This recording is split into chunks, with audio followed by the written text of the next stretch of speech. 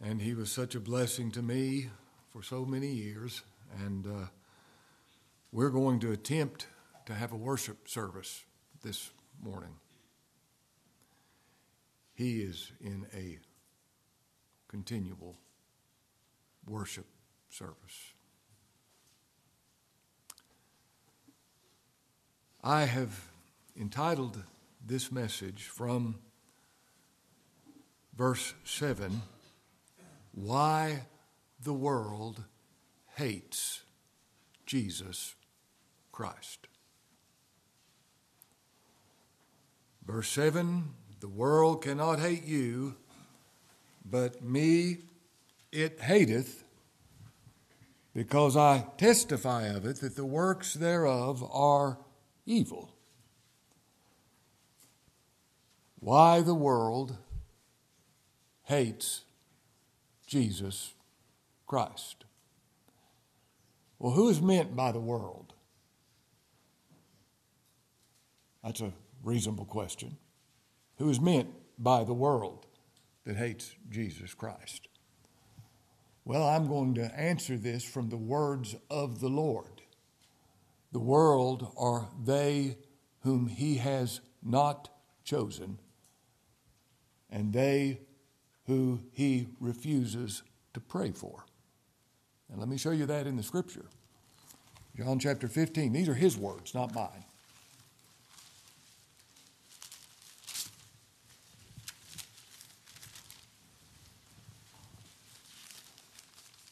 John chapter 15, verse 18, if the world hate you, you know that it hated me before it hated you. If you were of the world would love his own, but because you are not of the world, but I have chosen you out of the world. Therefore the world hateth you. So the world represents everyone who he did not choose. His words, not mine. Look in John chapter 17, verse 9. I pray for them. I pray not for the world, but for them which thou hast given me, for they are thine. Now, words cannot be plainer. These are the words of the Lord Jesus Christ. And he says regarding this world, they hate me because I testify of it, that the works thereof are evil. He also said in John chapter 15, in a quotation from the Psalms, they hated me without a cause. They hated me freely. They hated me because that is what they wanted to do. Now let me remind you, as we're going to try to consider why the world hates Christ, we're reading from the Word of God, and it is God-breathed. All Scripture is given by inspiration of God, exhaled by God. Every word is said just as he would have it said. The way he speaks is the best way to speak under every circumstance. And here is what the Lord Jesus Christ, the true and faithful witness, said to his unbelieving brethren. These were his siblings, his brothers and sisters. We considered that some last week. The Lord's brothers and sisters, they didn't get it. They grew up with the Lord Jesus Christ and saw no glory in him. They saw no excellency in his person. They didn't believe him. They didn't believe him. And he says to them in verse 7, the world cannot hate you. But me it hateth, because I testify of it, that the works thereof are evil. Now, have you and I, this is the question I want to ask myself. I want you to ask yourself this question. I know that the Lord would give me the grace to preach this message the way it ought to be preached, and give me and you hearing ears with regard to what he says. Have you and I ever hated Jesus Christ? Have you and I ever hated God? I'm not trying to shock or be sensational. I'm praying that we will be enabled to deal with this honestly. Have you and I ever hated the Lord Jesus Christ? Now, before we give an answer, the Bible says we have. The Bible says we have. You say, well, I'm not conscious of hating him. Well, the Bible says you have. The Bible says I have. Hold your finger there and turn with me to Exodus chapter 20.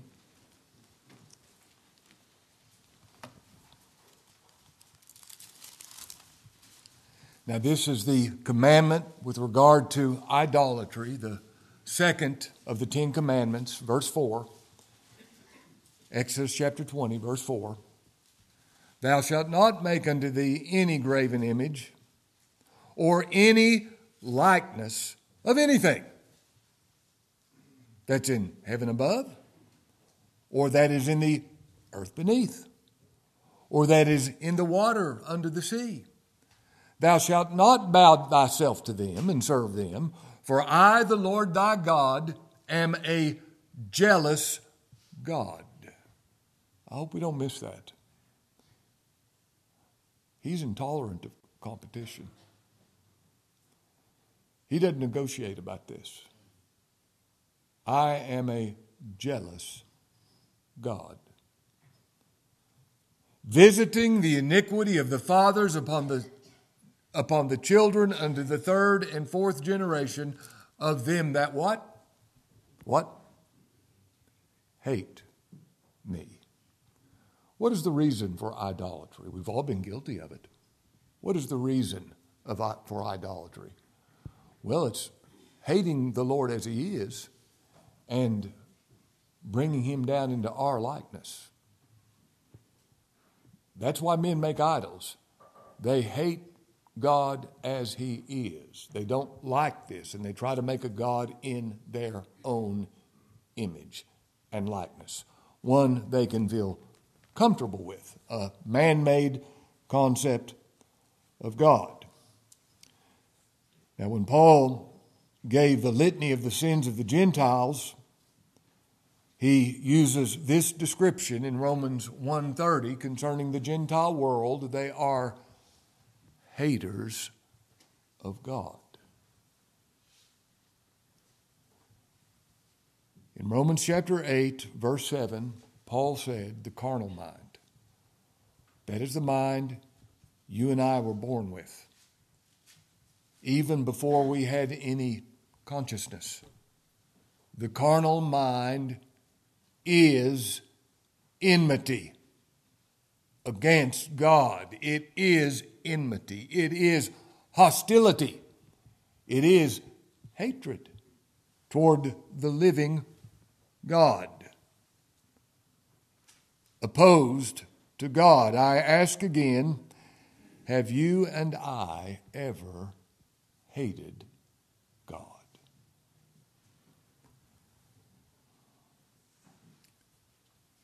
We may think, I've never been conscious of hating God. If that's the case, either it's because we haven't given it any thought, and that's very possible. We've just never thought about it. Or the God we believe is a God we feel comfortable with, the God we've created, the God that will not violate our autonomous free will, the God that we have some control over. Now, that God that we don't hate is the God that Barnard called the God nobody's mad at. Nobody's mad at that God. They're fine with him. Problem is that God does not exist. That is the figment of man's depraved imagination. When men first hear who God is, and that is, you're not really going to find out anything about your own sinful nature and your hatred of who God is by nature. Now, when God saves you, you love him. You love him. You love him as he is. You love him as he's revealed in his word. You love God. And we know that all things work together for good to them that love God. Every believer loves God. It's not just talk. They love the Lord Jesus Christ. They delight in him. But when a man, before he has heard the gospel, he probably doesn't realize he has any hatred toward God. But when he hears the truth concerning God's character, that's when this comes out. When he hears that he has mercy on whom he will have mercy, on whom he will he hardens. The response of the natural man is, that's not fair. That's what we think.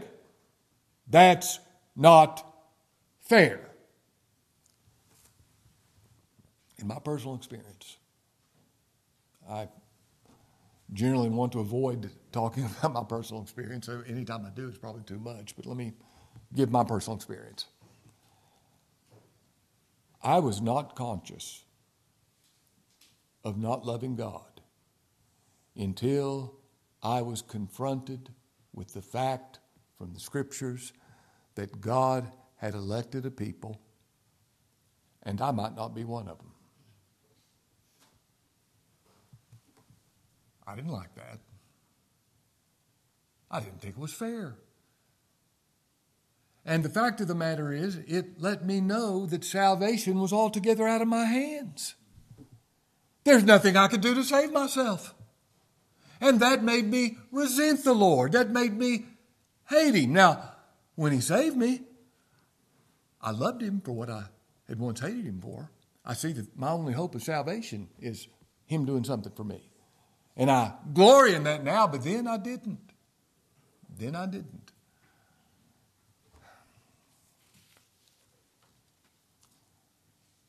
And that's when I realized I was in trouble. Because this is who God is. And this is what the Bible teaches. And I wasn't lined up with it. And I resented the Lord. And I was angry with the Lord. And I felt like this was wrong. And all of a sudden, it occurred to me for the first time, you've been guilty of hating God. Because that is who he is. I'm not going to apologize for that. Who he is glorious. The problem's not with him. The problem is with me. And it wasn't until then that I asked the Lord for mercy because I didn't have anything else to plead. I'm in trouble. Would you be pleased to have mercy on me? You see, if you've never hated him, you've never loved him. Now, I'm not asking you to look back into your experience and see, well, I remember when I first saw I hated the Lord. I'm not asking you to do that right now, but I am saying this. When you love him for who he is. You love his character. You love his attributes. You love his way of saving. He's God over all, blessed forever. That's how you see him. Now, go back to John chapter 7. After these things, Jesus walked in Galilee, for he would not walk in Jewry because the Jews sought to kill him. Now, this began in John chapter 5. Verse 16, and therefore did the Jews persecute Jesus and sought to slay him because he had done these things on the Sabbath day. Now that's in the fourth commandment. Remember the Sabbath day to keep it holy.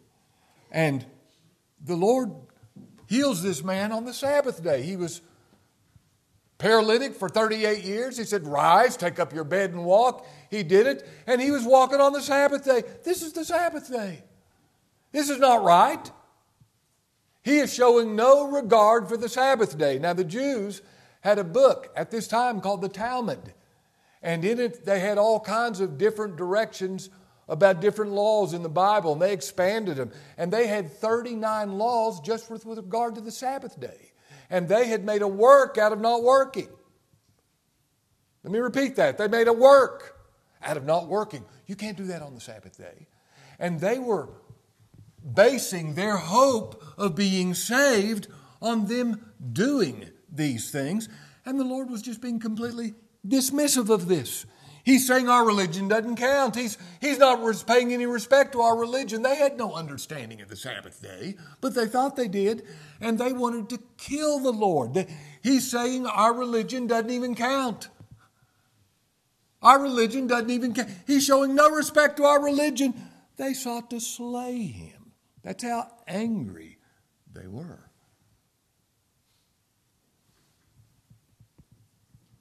That is you and I by nature. Now, if you don't see this, believe it anyway. It's what the Word of God teaches. May God enable us to do that. So I just can't see that about that. Believe it. It's true. That's what you and I are by nature. The carnal mind is enmity against God. It's not subject to the law of God, neither indeed can be. David said, behold, I was shapen in iniquity, and in sin did my mother conceive me. That's the way I was born. Born bad. Born with no love to the living God. And the great proof of that is the cross. When men were allowed to do what they wanted to do. The Scripture says in Luke 23:25, Pilate delivered Jesus to their will.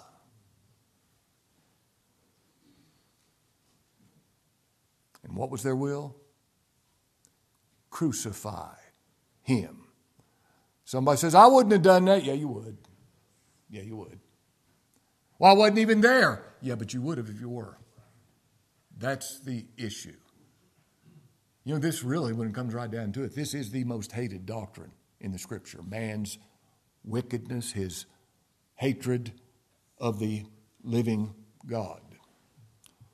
They sought to slay him. They hated Jesus Christ. Now let's go on reading in chapter 7, verse 2. Now the Jews' feast of the tabernacles was at hand.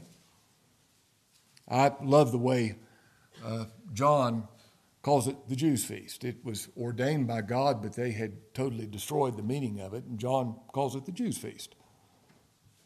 The Jews' feast of tabernacle was at hand. His brethren, his siblings, therefore said unto him, depart hence and go into Judea, that thy disciples also may see the works that thou doest. For there's no man that doeth anything in secret, and he himself seeketh to be known openly. If thou do these things, show thyself to the world. Now, on the surface, maybe what they're saying makes sense. Show yourself. Prove yourself. No man does anything in secret. Wait a minute.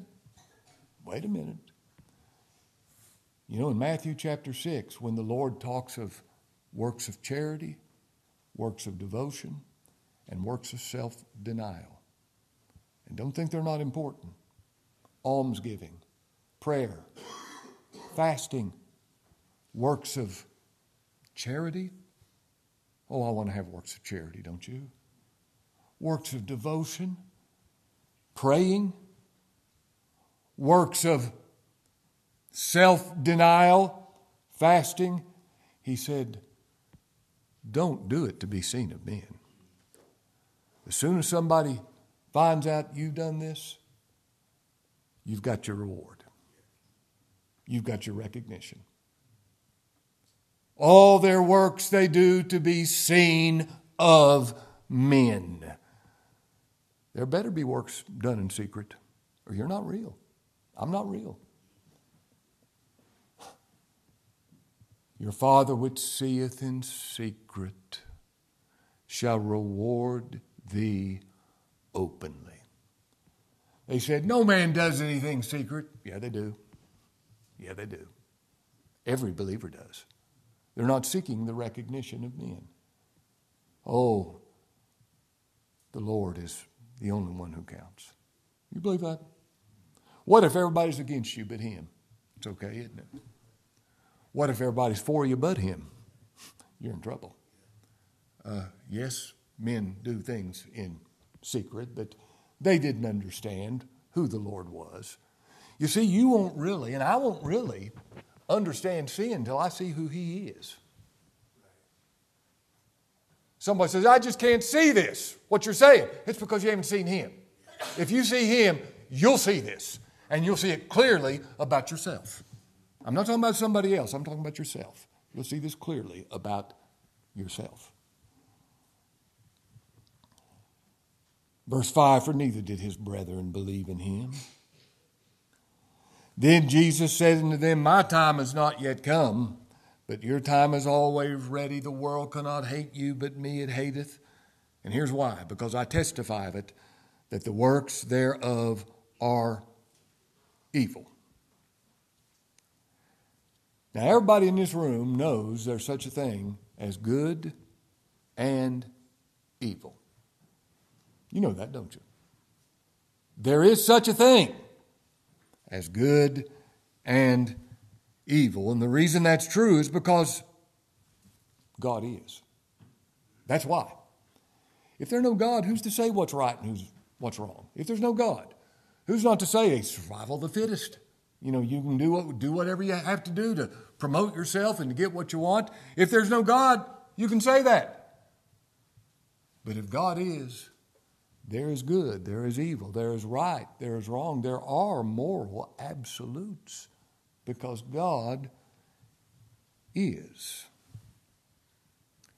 Now, all of us would agree that corporate greed is evil, that organized crime is evil, that sexual sin, fornication and adultery is evil. Stealing and lying is evil. Covetousness, greed is evil. Extortion, manipulation is evil. The world believes these things are evil. But when the Lord says, I testify of it, that the works thereof are evil, He makes no distinction between the good works and the bad works. I testify of it, that the works thereof. That covers everything. I testify of it. This is the Lord's testimony. This isn't some red-faced fundamentalist preacher screaming at people. This is the Lord's testimony. I testify of it, that the works thereof, all the works, are evil. Now, I can't possibly understand this if I don't have some understanding of sin.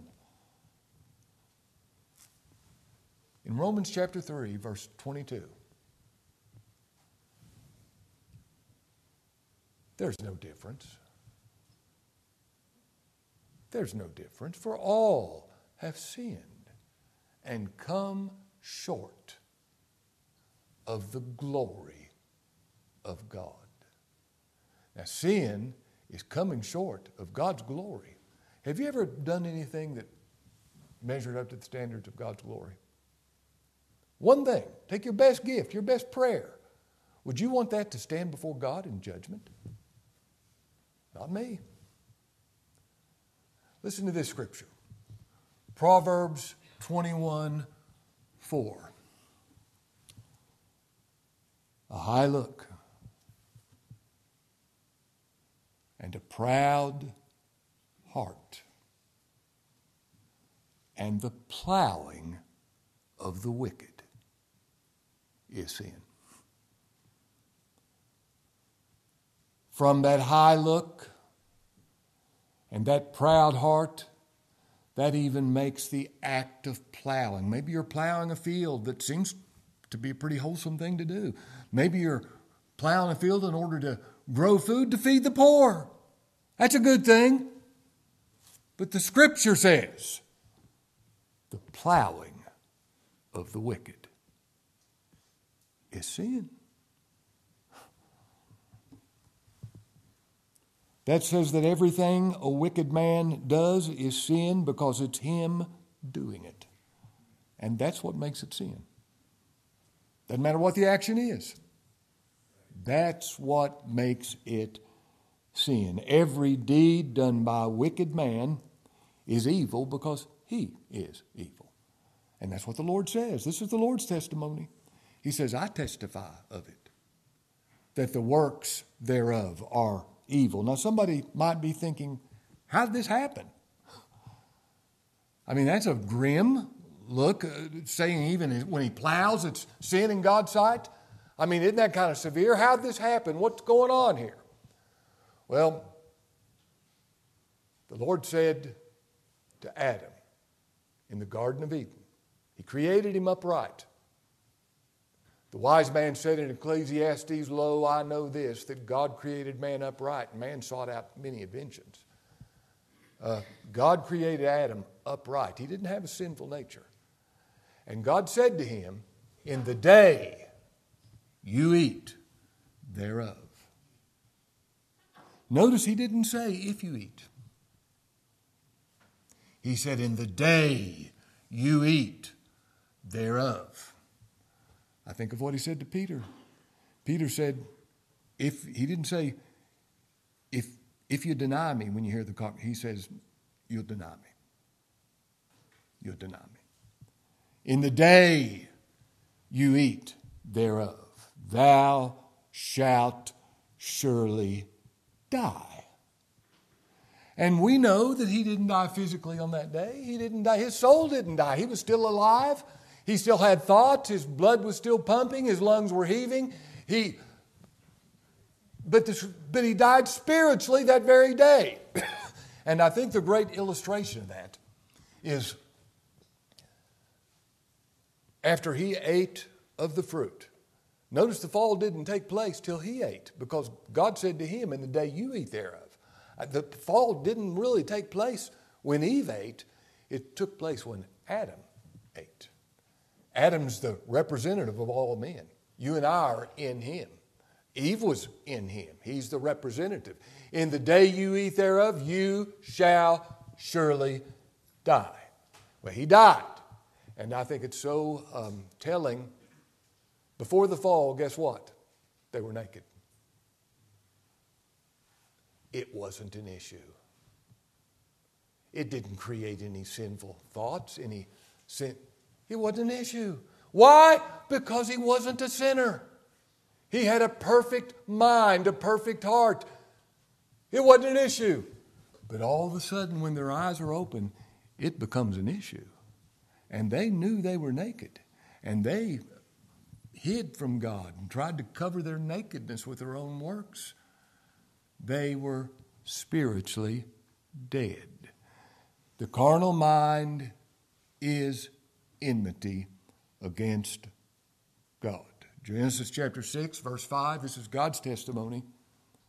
God saw the wickedness of man, that it was great in the earth, and that every imagination of the thoughts of his heart was only evil continually. When God looks in the heart of any natural man, that is all he sees. Only evil continually. The Lord testifies by this that you and I are evil. Born into this world that way. Inherently evil, intrinsically evil, completely evil, incurably evil, comprehensively evil, essentially evil. That is why our righteousnesses are called in the Scripture filthy rags. Our religion is nothing more than an extension of our wickedness. What this means is everything about me is sinful. What I am by nature, everything about me is sinful. Like David said, in sin my mother conceived me. I was born that way, shapen in iniquity. The wicked are estranged from the womb, the Scripture says. They go about as soon as they be born, speaking lies. Now, if I don't see who Christ is, I do not see this about myself right now. It's only seeing who He is that creates this. When Peter saw the Lord finally for who He was in Luke chapter 5, you know what Peter said? Depart from me, Lord.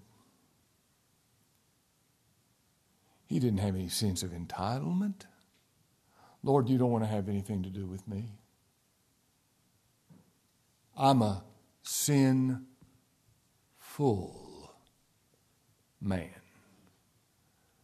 That's what Peter saw when he saw the Lord. Now, if you don't see the Lord, this is just going to be negative. You're going to think, why is He being this way? I mean, give us something more uplifting. But if you see the Lord, you, like Peter, see yourself to be a sinful man, full of sin. There isn't any part of you that is not full of sin. You really believe that there's not a human being alive that you can look down your nose at and stand in judgment of them, because you know that you are full of sin. You have no claims on God. You are full of sin. Did you know that this is a distinctly Christian doctrine? What I'm talking about right now. This isn't in other religions. This is a distinctly Christian doctrine. There is no understanding of the gospel apart from this truth. This is why only the gospel teaches that salvation really is by grace. The only way somebody can be saved like this is if salvation is all of grace. By grace are you saved. Amen? By grace are you saved, through faith, and that not of yourselves. It's the gift of God, not of works, lest any man should boast. I can do nothing to save myself. I'm in the hands of a sovereign God who could save me or pass me by. And now, instead of getting mad, I say, Lord, save me. I loved it when Rick read that passage of Scripture from Matthew chapter 8, because that is how a sinner comes to Christ. Lord, if you will, you can make me clean. I can't make myself clean. You can, if you will, because you are the Lord.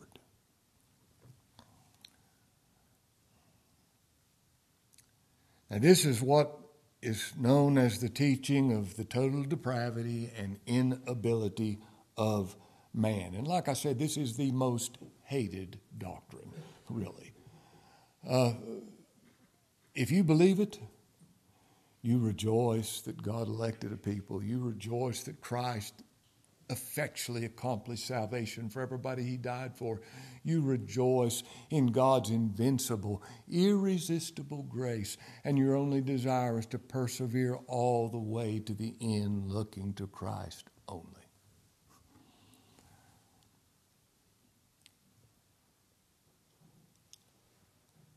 Believe this about yourself.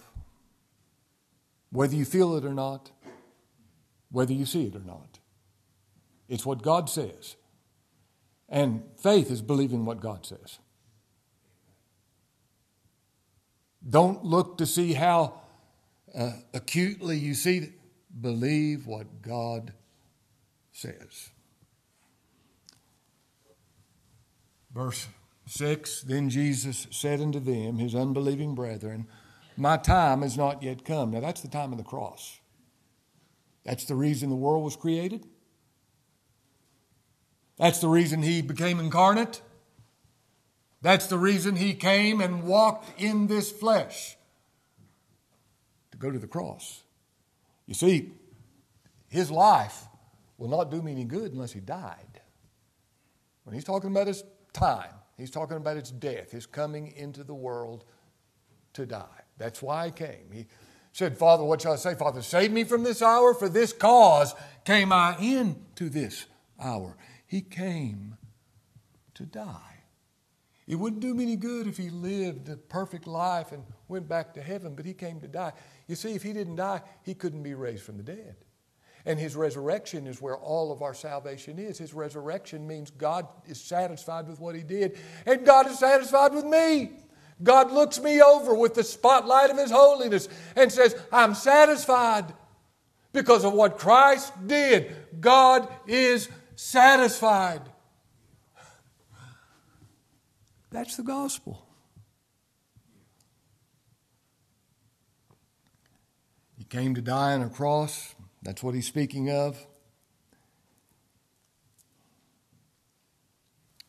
This is God's eternal purpose.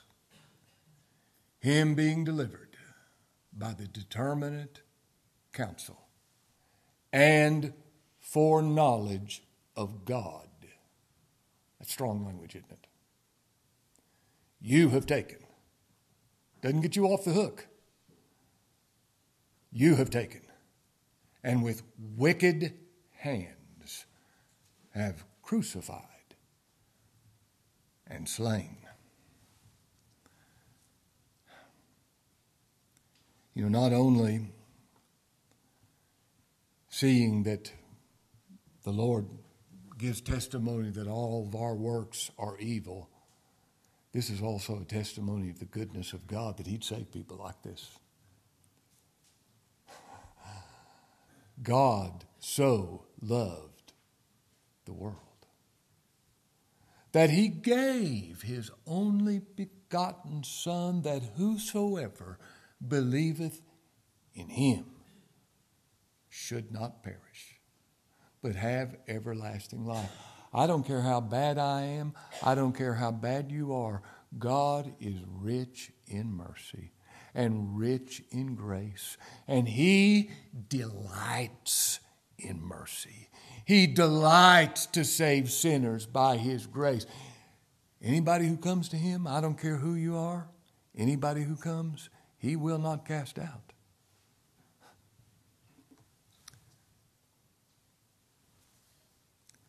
In 2 Corinthians chapter 5, verse 21, we read these words, and this is what I want to close with.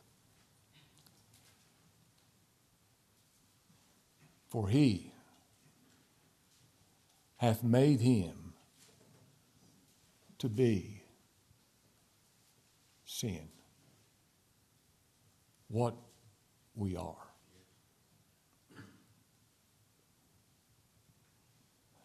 At the thought of this, he sweat great drops of blood in Gethsemane's garden because he understands sin. We don't. He does. For he hath made him to be sin for us, who knew no sin, that we might be made the righteousness of God in him. That person who believes what the Lord said, that all of his works, I love what Spurgeon said. I'm not real sure if I can tell the difference between my good works and bad works, and the only thing I can do is throw them all overboard and go into the heaven on the plank of free grace. Amen. Amen.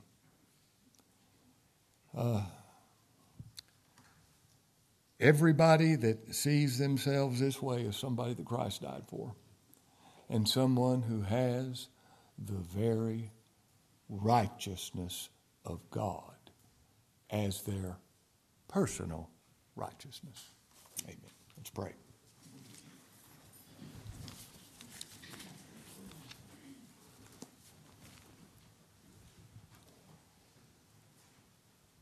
Lord, how we thank you for revealing to us that we are sinful men and women, and revealing to us that your gospel saves sinful men and women. Lord, we thank you for your gospel. It's so glorious. Lord, those who see no glory in this message, we pray that you would give them eyes to see, that they may rejoice in the gospel of your Son. Meet with us once again tonight according to your will. In Christ's name we pray. Amen.